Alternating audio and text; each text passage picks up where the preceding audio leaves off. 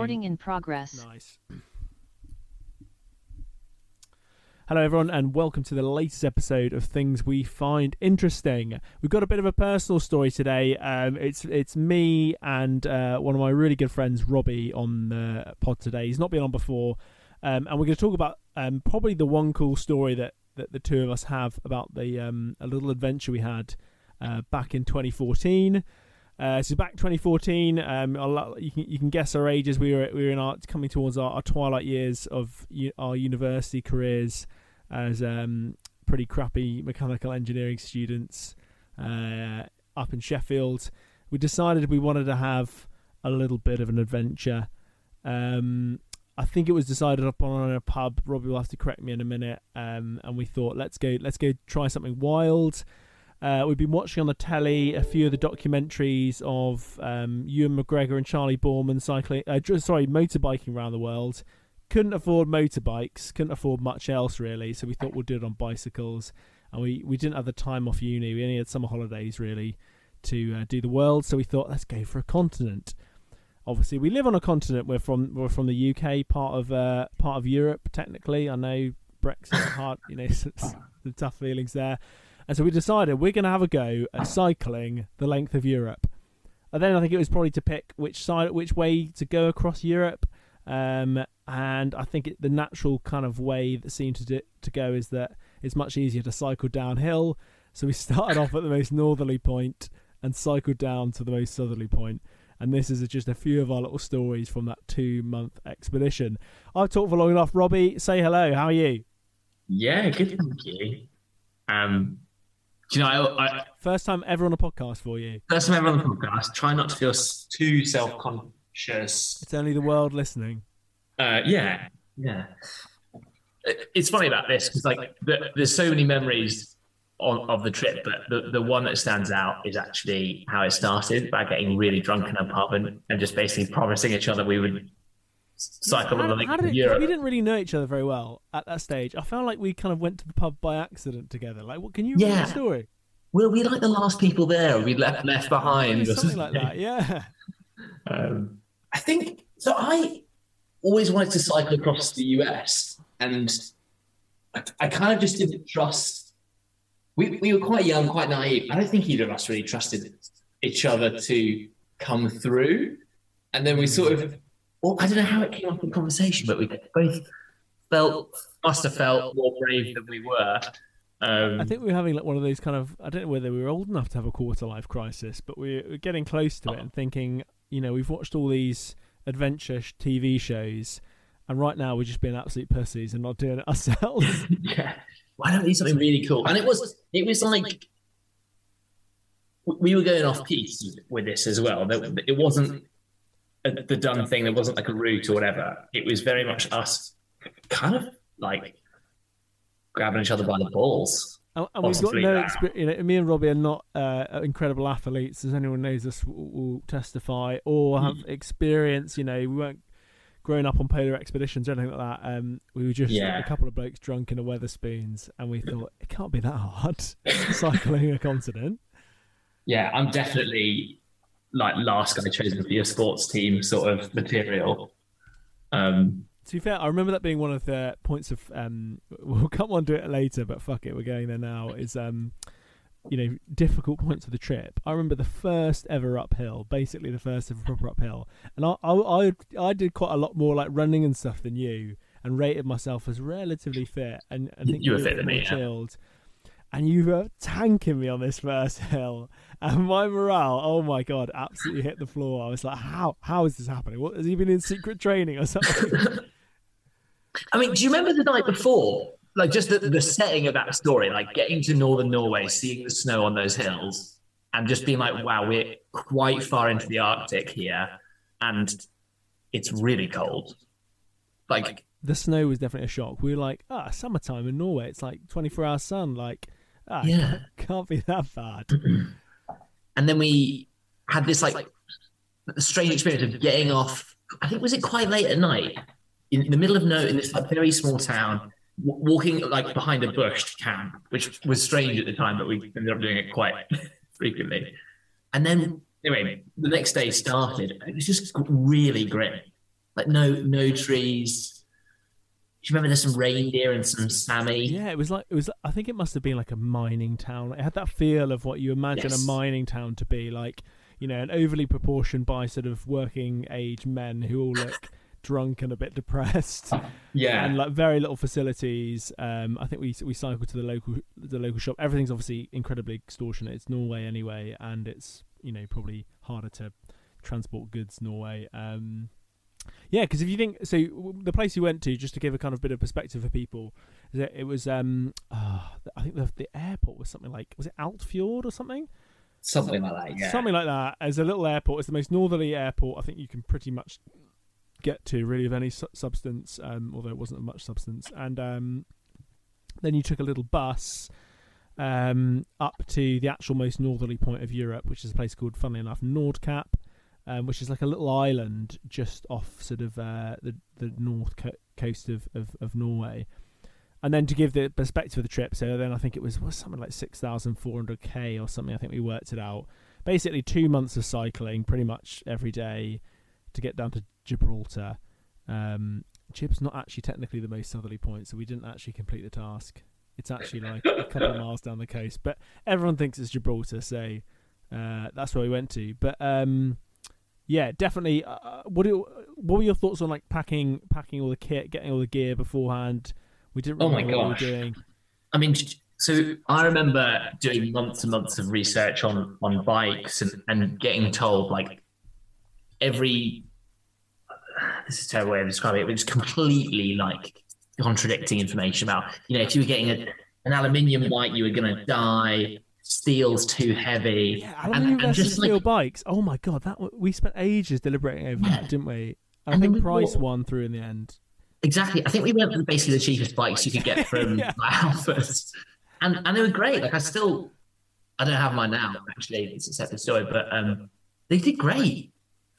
I do remember mine though, wasn't it? Mine. I don't. Maybe because I was just a bit heavier than you, or maybe I had more gear, or I don't know. Because do you remember all the spokes? Do you remember the spokes? If everyone, you think, your bike, the spokes, little things, you wouldn't think that's something that goes wrong. Because I think we had barely any punctures, maybe like one. Yeah. But my spokes on my bike were just going constantly, and which just causes the wheel to sort of like wobble not properly, and that was a nightmare. I do remember one major flap that we had at that first night before we'd even started was unpacking the bikes from the boxes, and like something. Because we just had loads of kit, but it was all kind of slightly wrong, and just I think the bike rack had bent, and we couldn't get it back on. I can't remember if it's your bike or my bike, but we ended up basically taping it. So off we set with like two idiots, in my case not very fit, through this Arctic journey, and yeah, that was definitely a moment of fear. You know, the mountains and things not fitting, and it being cold. And that student, we had that student budget, and I think you remember, if you read the people online, you would have brought so much equipment, wouldn't you? You'd have brought all. You'd have whereas I think we sort of travel pretty light. But even then, by the end, I think afterwards we would have still not taken the kit that we did take. No way, yeah. You know, because you end up carrying. I mean, I had a med bag, and I'm like, that thing was huge. Most it would have done is a kind of nasty scratch, which you're so dirty, you're wet all the time and sweating, like just you wouldn't have really done anything. I carried that all the way to Gibraltar. And actually, even in like northern Norway and stuff, you know, there's enough cars that you would have just had to wait for half an hour, and someone would be able to take you to hospital if something really badly happened. Completely. Nothing you're going to do with like that bag. And that's a really good example of like how we kind of just got the planning slightly off. Just like, oh yeah, we'll just do everything by ourselves. No, we'll just hitchhike out. It's fine. I remember we made a very conscious decision, which I think on reflection was the right decision, but maybe because we're two introverts, but or I certainly feel like an introvert. We got separate tents, didn't we, rather than getting one together? I think we both agree that was a good decision. I mean, 2 months with anyone is quite difficult. It's nice to have a couple of hours of. And I remember you had an interesting approach to your. I wouldn't say I'm the tidiest person, but you made me feel pretty tidy. Robbie's tent, you'd peer in there, and there was like a sort of sea of packets of crisps and pairs of shoes. Am I remembering that right, or is that bullshit? Yeah, no, you're right. I do remember you making lots of comments about my dirty tent. I always felt pretty comfortable. Do you know? Yeah, those tents were good. Those are actually the best kit we bought. Those 1.5 man tents. Decathlon. If anyone's looking for a good tent, Decathlon does a very good 1.5 man tent. Yeah, you get 2 people in it in a push, but it's comfy for one person with that extra half. Go on, sorry. No, I was going to say I do remember sleeping really well. The aspect of being tired, really tired and really hungry. I just remember sleeping amazingly and food tasted great. I mean, you've done more arduous stuff in your life than I have, but I just remember you'd bite into something that is so good. And maybe we didn't eat right. I can't. Yeah, we definitely got remember. some weird eating habits. Tortellini, the little stuff that you boil up, was I think we had that pretty much every day. Yeah. Because in our heads it was you just have to boil it and it's got everything you need. And then you ate a big German sausage. Or you didn't eat the whole thing. You would gnaw down on a bit and then put it away, and then that would take. You do that over a big week, wouldn't you? Yeah, a massive, really unappetizing salami, and also one from every. I get them consistently. So starting with Norwegian salami, and then ending up with German and French, and it was that's such a bad thing to do, and also such an unpleasant way to wake up. The fear of I need to do breakfast, didn't you? Yeah, yeah. Who had the best salami then? Which country? I honestly. None of them. It's so unenjoyable after a while. I think, yeah. I don't know. What did you have for breakfast? I think I had oats of some sort. Maybe some oats with some sugar or something. I feel like something. God, that's healthy. Or maybe it was. It probably wasn't. It was probably a bar of chocolate or something. I think if any sort of sports scientist, expedition expert talked about what we ate, it was probably not the best things. But by the end, I think we were pretty shredded by the end. I mean, our arms were tiny, but I think our legs were pretty damn hench. Yeah, I think they had good legs. I think they had great legs, actually. Definitely the best I've ever had. Probably the best bod I've ever had, generally. Yeah, I reckon. I mean, I've always had noodle arms, and they were maybe particularly bad, but a nice little sort of cyclist tan and hench legs. Here's one. Do you remember getting numb hands? No, or was it just me? Yeah, it was just you. I mean, so go on. Sorry, explain to people how you got the numb hands, and how it kind of manifested itself. So I think I'll explain what I knew at the time and then what I know now. So basically, what was happening maybe 3 or 4 weeks in is I was losing strength and feeling in my hands, and it was obviously from riding all day because that's the only thing that changed. But at one point, I remember I was going to this toilet and I couldn't unlock the door. The strength in my hands was just completely gone. And I couldn't do my zip on my waterproof. It was really weird. I was, at the time I was, gosh, is this some sort of neurological thing? Am I? Was it strength? Was it dexterity, or a bit of both? It was feeling I couldn't really do anything. And towards the end of the trip, I think we met some guy that actually knew what he was doing, and he said, yeah, that's because your tire pressure is too high. And I remember at the start of the trip thinking, the harder the tires, the less rolling resistance. This is why I didn't get to do very well in the engineering degree. But also, that means loads more vibration through the handles. So all of that was going into the nerves in my wrist and just shredding my feeling. And I just, oh God, that was... these days haven't they got in a lot of cycling sports, they've gone back to softer tyres, so I think that's yeah, I think even for efficiency and racing and stuff. But you lost feeling in your hands for quite some time after the trip, wasn't it? It took a while. Yeah. It was quite a scary thing to happen at 21, actually. Here's a question for you. Do you call yourself a cyclist? I think I did back then. From doing that and then doing a bit of cycling afterwards, I haven't properly cycled, actually, to be honest, in years, and I need to get back on it. Why do you? I'm the same. Whenever cycling comes up in conversation, I pretty much stay quiet. Yeah, I feel like I used to have some legitimacy in it. If I gobbed off now, someone could easily call me out. I don't know what the current trends are and stuff. Should we walk people through a little bit of it, go through some of the countries and just our impressions of it, where we ended up going on the bikes? Completely, yeah. I mean, we started off in Norway, this place called Nordkapp. Norway, if you don't know it very well, it's quite a long country, and we sort of almost went diagonally down the coast road. I can't remember whether we decided or not. I think early on there was no choice. There's like one road up and down Norway of any substance. And I think later on we would sometimes decide to go for like a scenic route, but I think we quickly realised scenic equals hilly. And Norway itself is just fjord after fjord after fjords, with actually not too many bridges across them. So you did a lot of like, you come to the top of one of these fjords, which is like a big kind of like a bay, and you see where you want to go across the fjord, but you have to cycle 10 miles down the fjord and 10 miles back, which I think hit our morale quite hard. And it was a lot of up and down Norway. It's quite a hilly country, but beautiful, like amazingly beautiful. Amazingly beautiful. And actually, that's I think where you had one of your, navigation was so important because we didn't want to spend longer or more effort getting from A to B than we needed to. I mean, it was long enough journey as it needed to be. And you came up with this idea about using effectively like watersheds to navigate. So I guess the principle was that if you were next to the water, you'd be relatively flat. You wouldn't do too many hills. And if you needed to go over a hill, just go up the watershed and come down the other way. And I've used that pretty much in all my trips since then.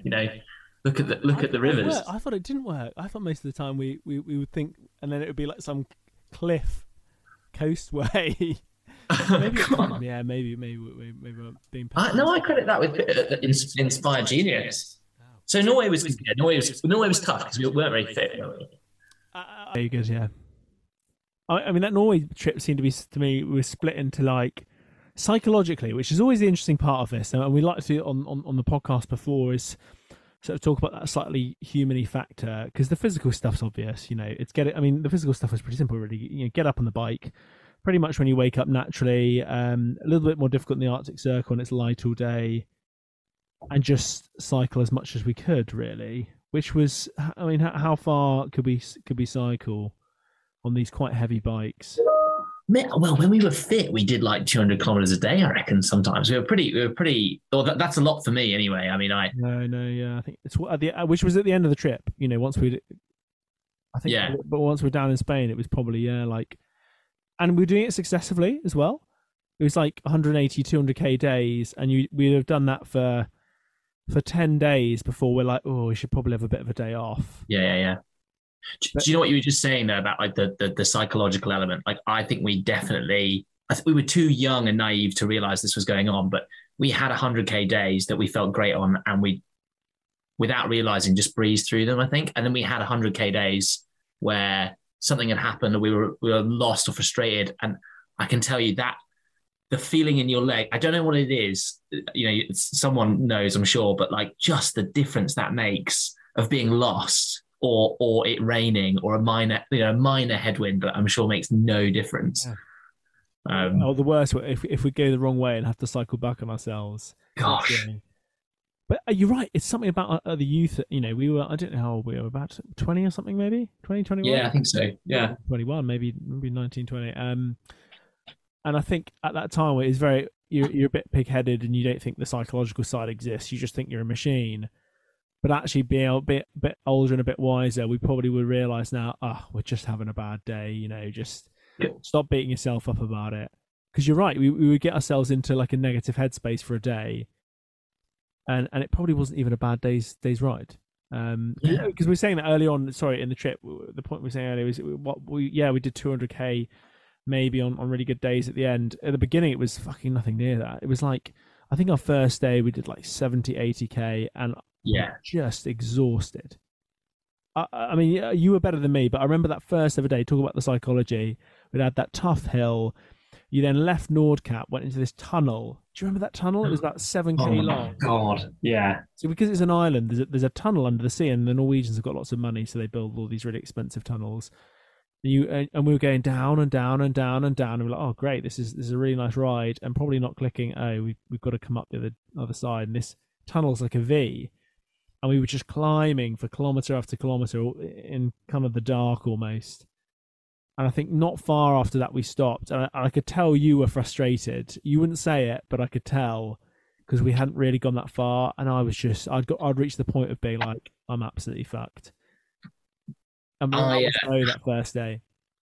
Yeah, yeah, and the other thing about that tunnel, gosh, I'm happy you brought that up because I completely forgot. But for some reason, bikers love going to Nordkap. So these big like people riding their Harley Davidsons down a 3 mile tunnel where, coming out of this tunnel, you were kind of losing your perspective a bit. It was hard to balance on the bike. You weren't going very quick as well.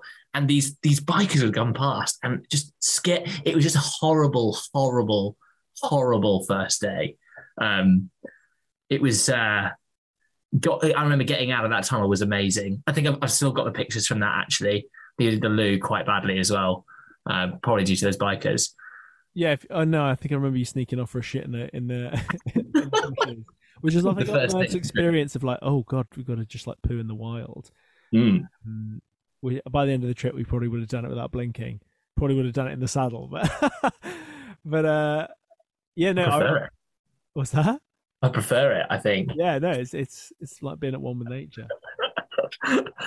But yeah, that first day was tough, and in fact, the first 3 days, that's what I was going to kind of group them together. I remember the first 3 days being really, really tough. I mean, again, beautiful scenery, but I think it was that realization of, well, we're not going that far. This is really, really hard. Like, you know, we're absolutely exhausted, and we had this little map. We had a map of Europe, and you'd see what you did on like the first day, and it's like less than a fingernail's worth on this map. Literally, yeah. It was like unsurmountable. And so we had to have like a proper like day off. I think after just like day 3, was it in Tromsø? Tromsø, wasn't it? It was in Alta, I think. Oh no, maybe it wasn't even at Tromsø. That was about. Yeah. And you remember we splashed out. We got a hotel and a beer in Norway, which is like you need a mortgage for that.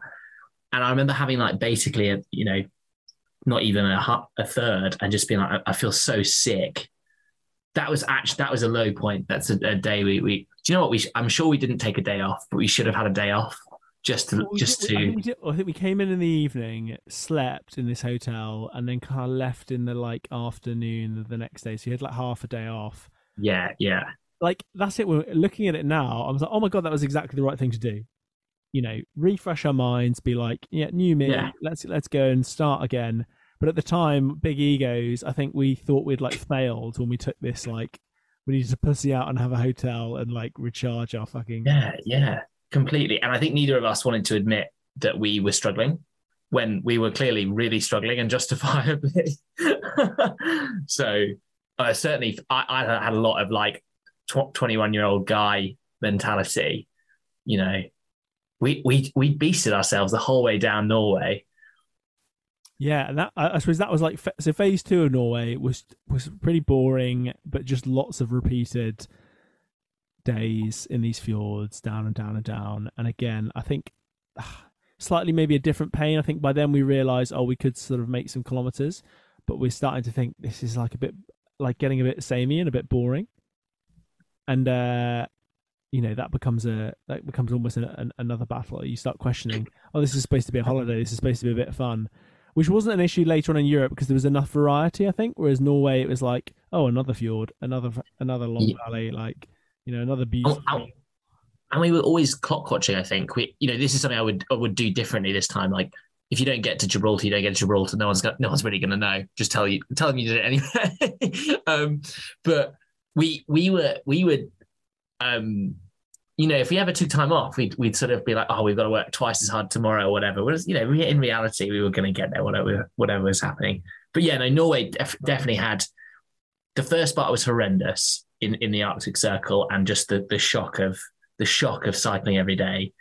And then you're right, as you go down towards Oslo, it starts feeling a lot more normal, like shockingly normal compared to those first days. There's a bit more civilization. It gets a bit more. We did have one naughty moment, which I'm not sure whether they committed it now. We should admit it. When so Norway's a second biggest city, Trondheim. Yes. I don't know where you're going with this now. You know this story. All right, so we came out to Trondheim, Norway's second biggest city, and it's kind of got like it's enclosed in hills and things like that, or at least in my mind it is. Um, and there's about sort of three major trunk roads going into the Trondheim. Oh One of them gosh. comes from the north, which was the one we were coming on, and we're approaching this trunk road, and by then we're starting to get a bit like, yeah, bugger the scenic route. We're just going to go on the trunk road and get there quickly. And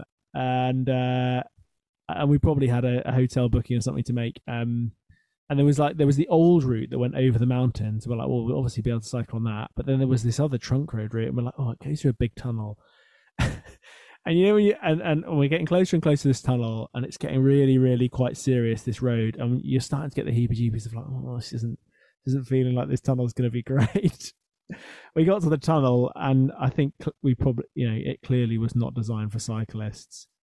Went into this tunnel, and it just got super, super narrow. There was nowhere for us to ride. It was clearly not suited, and we're like, oh, okay. I think after about 50 meters, we turned around. Yeah, I don't know if you remember, but a large bus stopped. Bear in mind, this is a 6-lane motorway into Europe, Norway's second largest city, but a bus stopped, opened the door where the passengers got in to shout what I would assume is shouting at us, but he was probably trying to help us on this kind of suicidal mission. And then, oh my gosh, and then we got out of the tunnel, and it turned out they'd closed the whole thing while they turned basically the traffic lights on at the front, and had stopped all the traffic just for us. So we were so embarrassed, we actually hid behind a wall. Chung, and the like tunnel closed thing came down. We just hid in these bushes to the side, before seeing like siren motorbikes coming through. So we for probably about an hour shut the biggest tunnel in Norway, and some Norwegian policemen were probably hunting for these cyclists that never actually appeared. I think that shows how blinkered we were at the time, because like almost like a near-death experience, like going down a motorway through a dark tunnel with like all sorts of trucks and stuff. And they never gave us space. I remember like that was so hairy. The Norwegians, you sort of think this like really like. In fact, can I just pause there, Robbie? Sorry, 2 seconds. Yeah, there you go.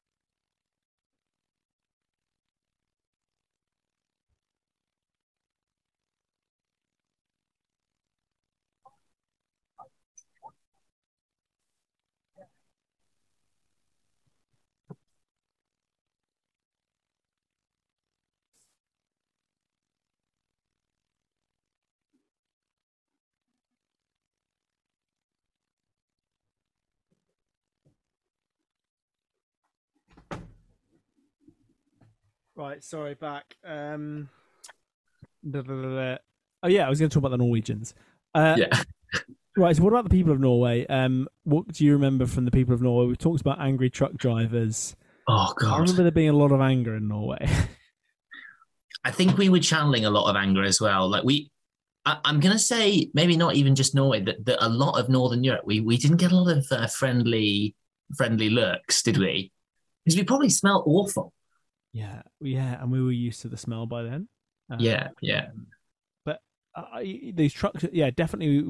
We're considering these great big roads. They're not that heavily populated. Trucks would love to come, like, give us a nice, close call.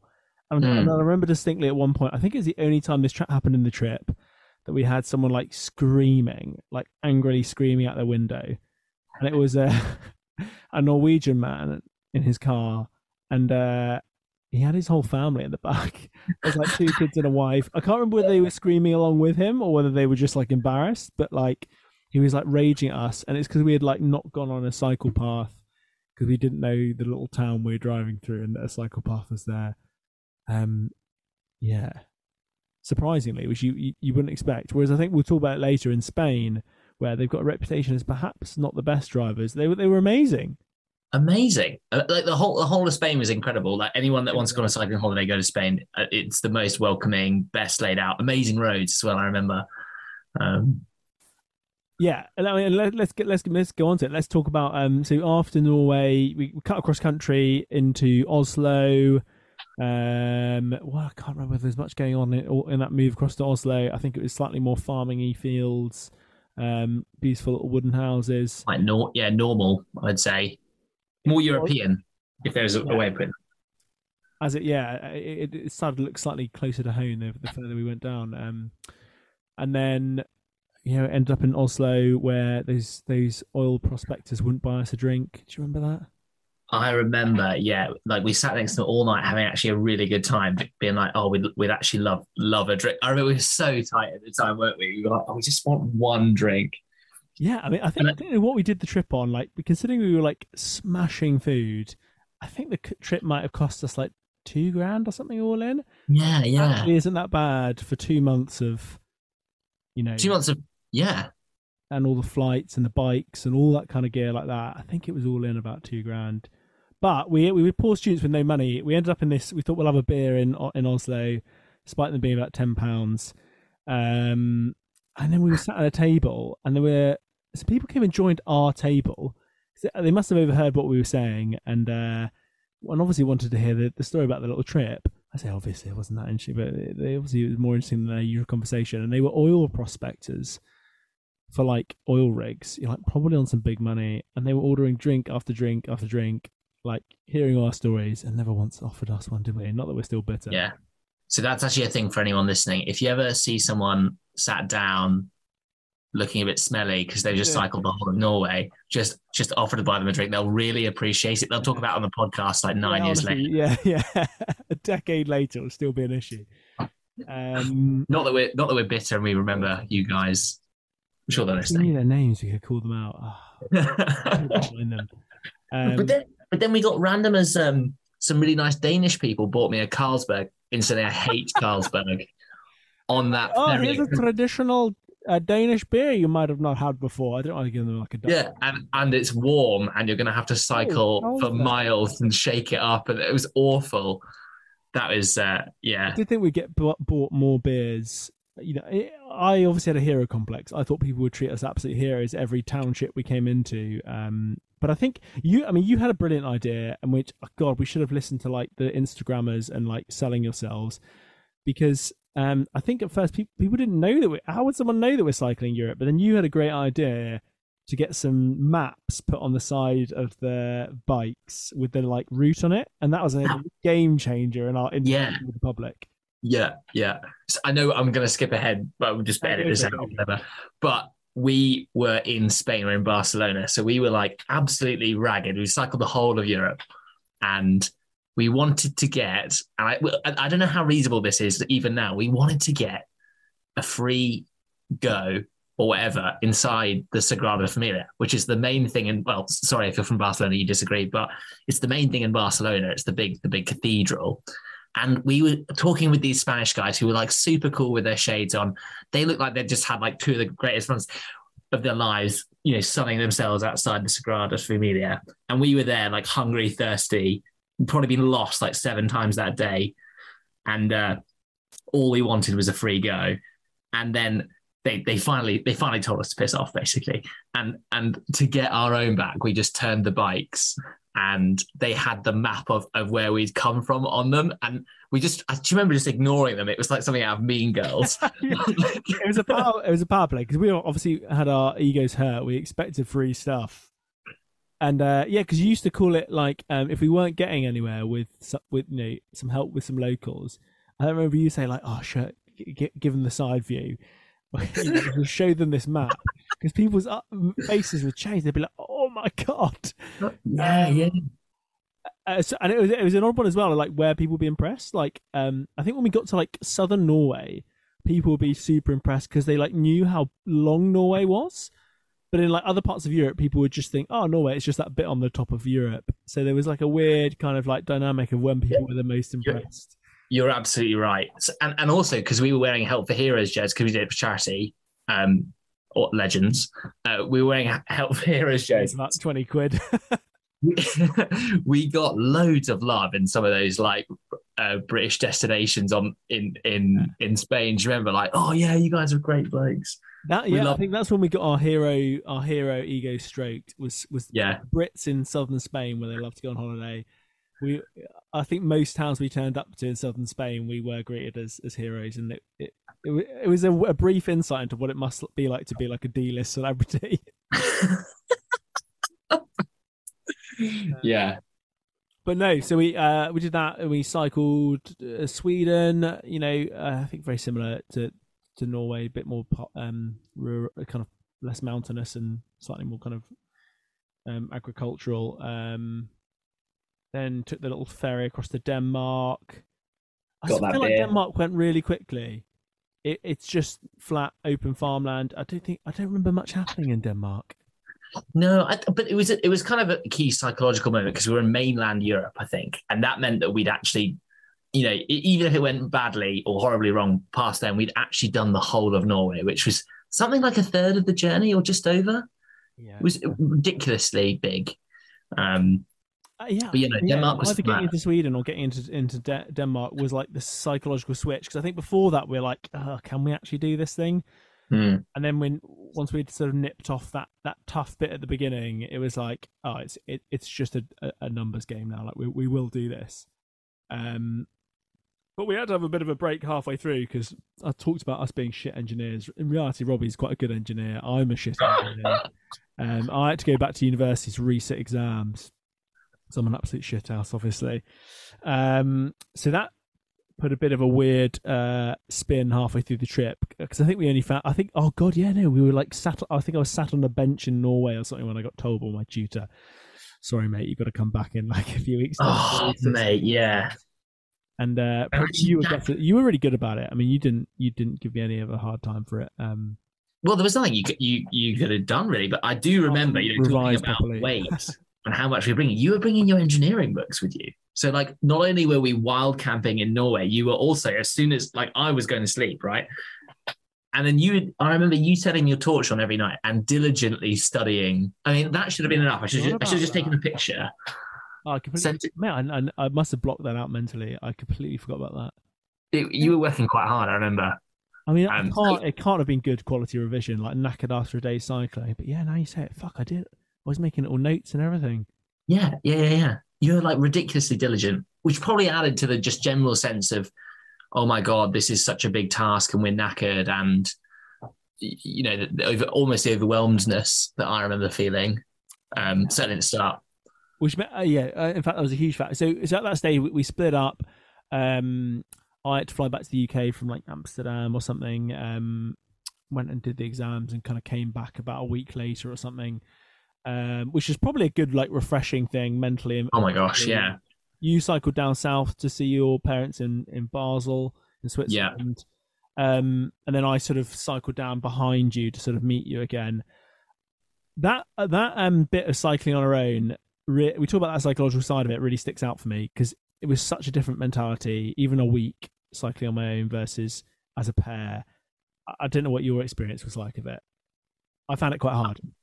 I found it very hard. I found it really difficult to kind of square what my brain was doing a lot of the time. I actually remember drinking quite a lot in my tent for like quite a bit of that. I know I drink more than you anyway, but like I just remember being like quite hungover some days. It was hard. Yeah, it was hard. And really, I don't know what happened, but I just got caught in like rainstorm after rainstorm. And then it would be like clear nights.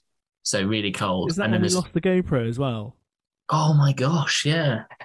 By the way, you guys, you can actually go on Facebook and if you type in, I think it's something like Andy and Robbie's or Robbie and Andy's North-South Cycle Challenge on Facebook. You can find our cringe-worthy photos and video little diary. Well, we didn't do. I wish we'd taken more photos and videos. 100%. Yeah, for sure. Some little diaries. Sure. But part of that was because your GoPro got wet at some point in that. Do you remember that shit bag you had? It was like we had like these panniers, but you didn't want to buy an expensive one for the front of your bike. Yes. You had this like kind of like Tesco bag on a rack. It was pretty rubbish. It was pretty rubbish. If you do go on that website, by the way, on our Facebook group, you'll see Andy doing some push-ups outside of a town called Reppen, which is Cringe, isn't it? Yeah, getting those Reppens in. Yeah, I had that absolute rubbish bag. If you remember rightly, because that was where I stored these salami sausages consistently. I eventually found out in Spain that after not cleaning it out for like 6 weeks was full of maggots. I cleaned that out, and I don't know if I tried to make sure you didn't see that, but I know nothing about the maggots, mate. This is fucking. I mean, I gave you shit for that bag constantly. I can understand why you hid it, because it would have been like, haha, told you so. Yeah. I think I had to buy a new one at that point. It was pretty embarrassing. That was another low point. I do remember one. Look at how vindictive I am. I'm remembering these. So there's one told you so moment. Is it everybody, even when you're in like Northern Europe, some glacial kind of lake, still purify your water? Because I remember you were like, it's an idyllic spot. The water's definitely safe to drink, and I was purifying stuff. And then when you got the shits on like day 5, I was like, yes, motherfucker. You are absolutely right. Yeah. You're absolutely right. So apparently in these hills, this is the case in like Canada as well, you can get like beavers that build dams up in the hills.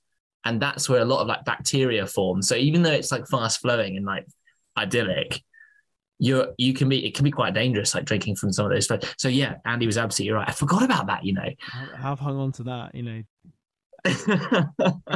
That's the things that I did wrong.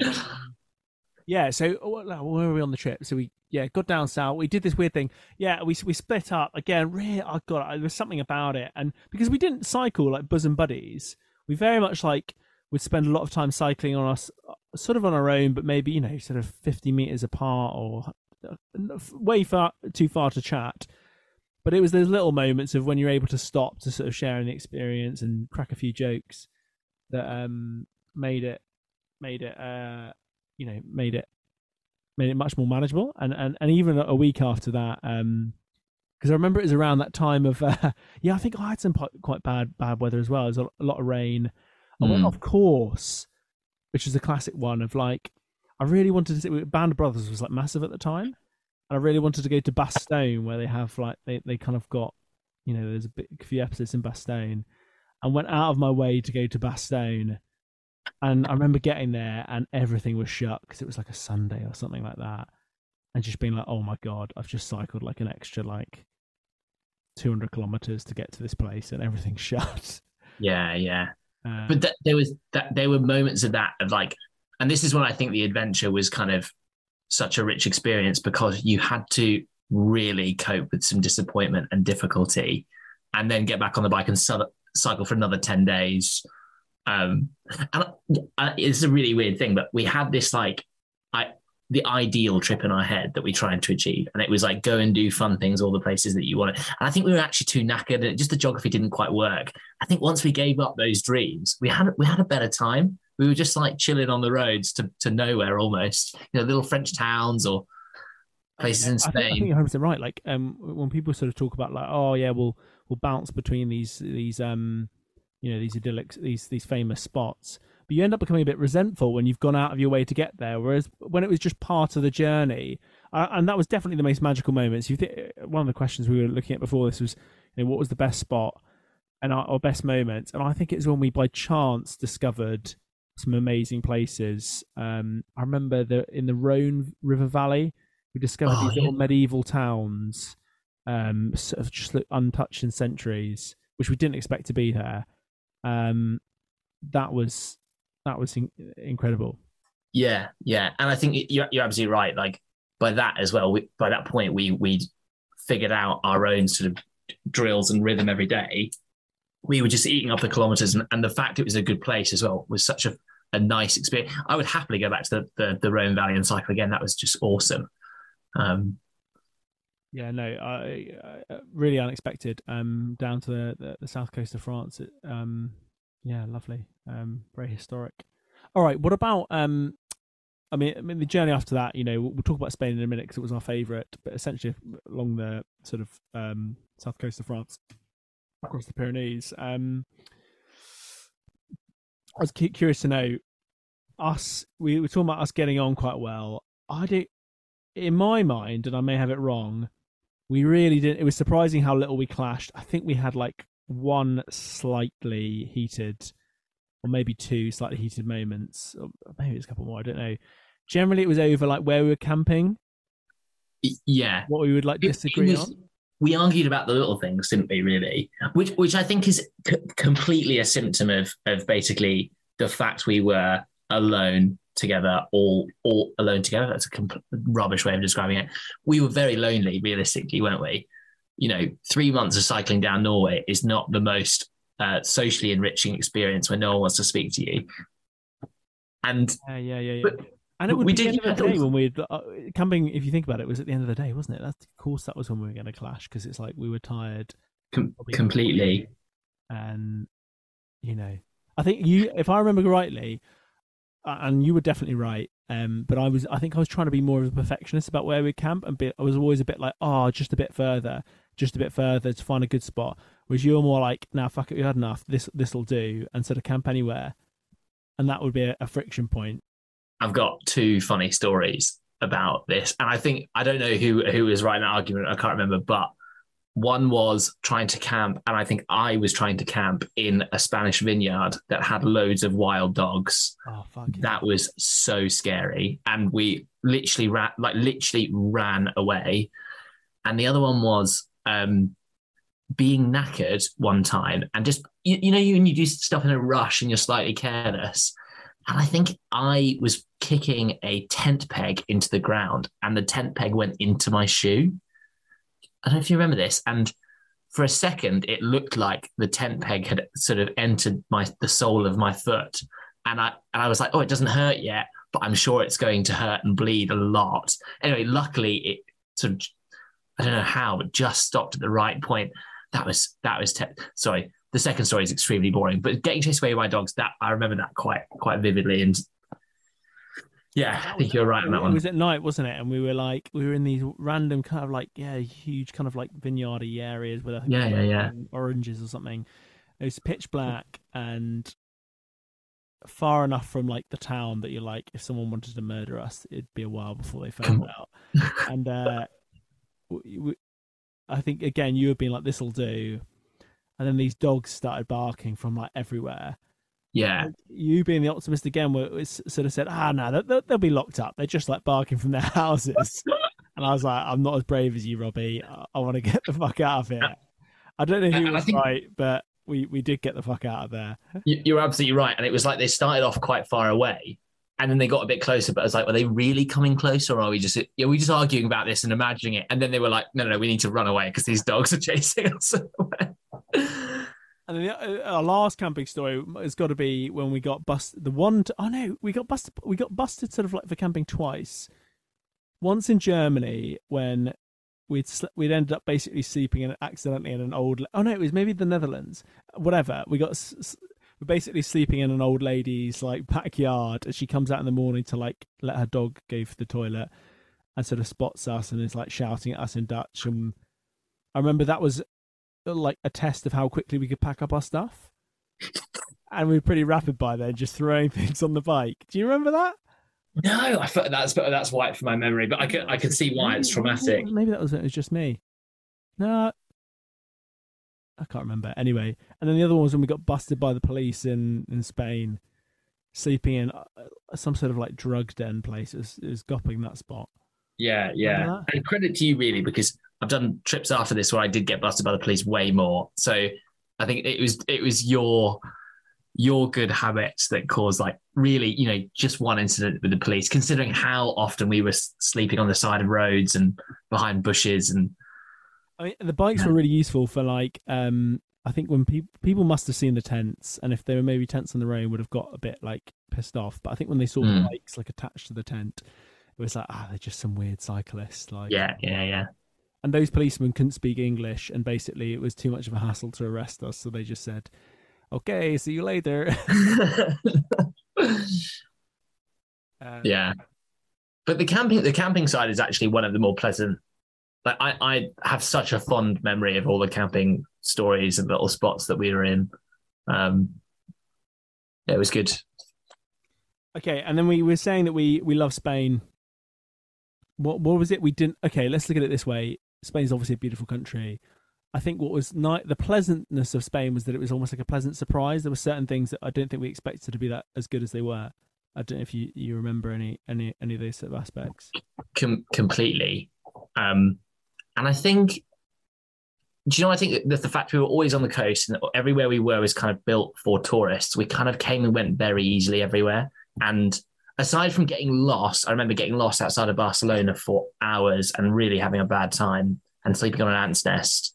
Don't know if you remember that, but that was, again, bad choice by me. But yeah, everywhere is so welcoming and so used to Brits that we just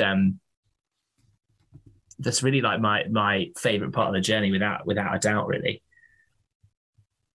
Yeah, no, the people were brilliant. The cars were so forgiving on the roads. I remember there's an amazing bit we went inland. I think it's called Murcia. It was like the town or the region. And it was really unexpected. We'd obviously known kind of touristy coastal Spain, but there was like this inland bit of Spain that was it was like something out of a spaghetti. Well, it was about this film, the Spaghetti Westerns. It was like something out of a Western movie, and that was incredible. Seeing some of the ancient castles and things around there. The Spanish people were just pretty much lovely. Although it's interesting about people's reactions, because their English wasn't as good. I think we found the Germans really friendly. But I think a huge factor was that you could speak pretty decent German. Yeah, that's true. Yeah, I think that was probably the thing that made Germany as good as it was. Whereas France, I remember being very difficult. The Dutch were lovely. Sorry, we're talking about the whole regions of Europe. Whole nations, yeah, based on a couple of people we spoke to, yeah. The Dutch people are lovely, but the French... No, I'm joking. I love the French. There was definitely I thought it was a really interesting one. I remember in Amsterdam. I can't remember if that was there on your own. I think we were both there. They're obviously a very heavily laden tourist place, especially with Brits. I can imagine really irritating young teenage Brits like we were.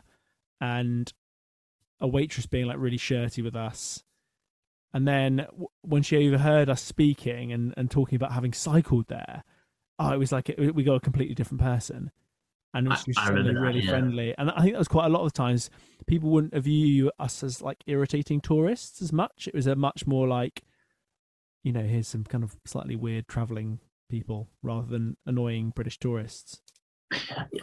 For sure. And I think that was maybe quite a large, socially, that was quite a large aspect of the trip, like how we were received in all these different places. And, I remember we had this running joke about like people giving rubbish instructions on purpose just to make our life more difficult, or telling us people it was a mile when it was actually 30 miles because people do not know their local towns and do not know like how to judge distance. Yeah. Especially on it's just round the corner and it's like 20 kilometers away. Or they direct us onto the motorway and it's like, oh dear, like that we're now stuck. And just meeting all these people and do you know what I thought was really good is just the youth hostels. I remember some of the characters, not that we socialized loads of them, some of the characters there were really fruity and actually it was so entertaining, just kind of like laughing about the little nuggets and social moments there in an otherwise relatively unsociable trip. I mean, we didn't have any loads of parties or anything, did we? Yeah, maybe we should have been more pissheads, to be honest. I think we should have done.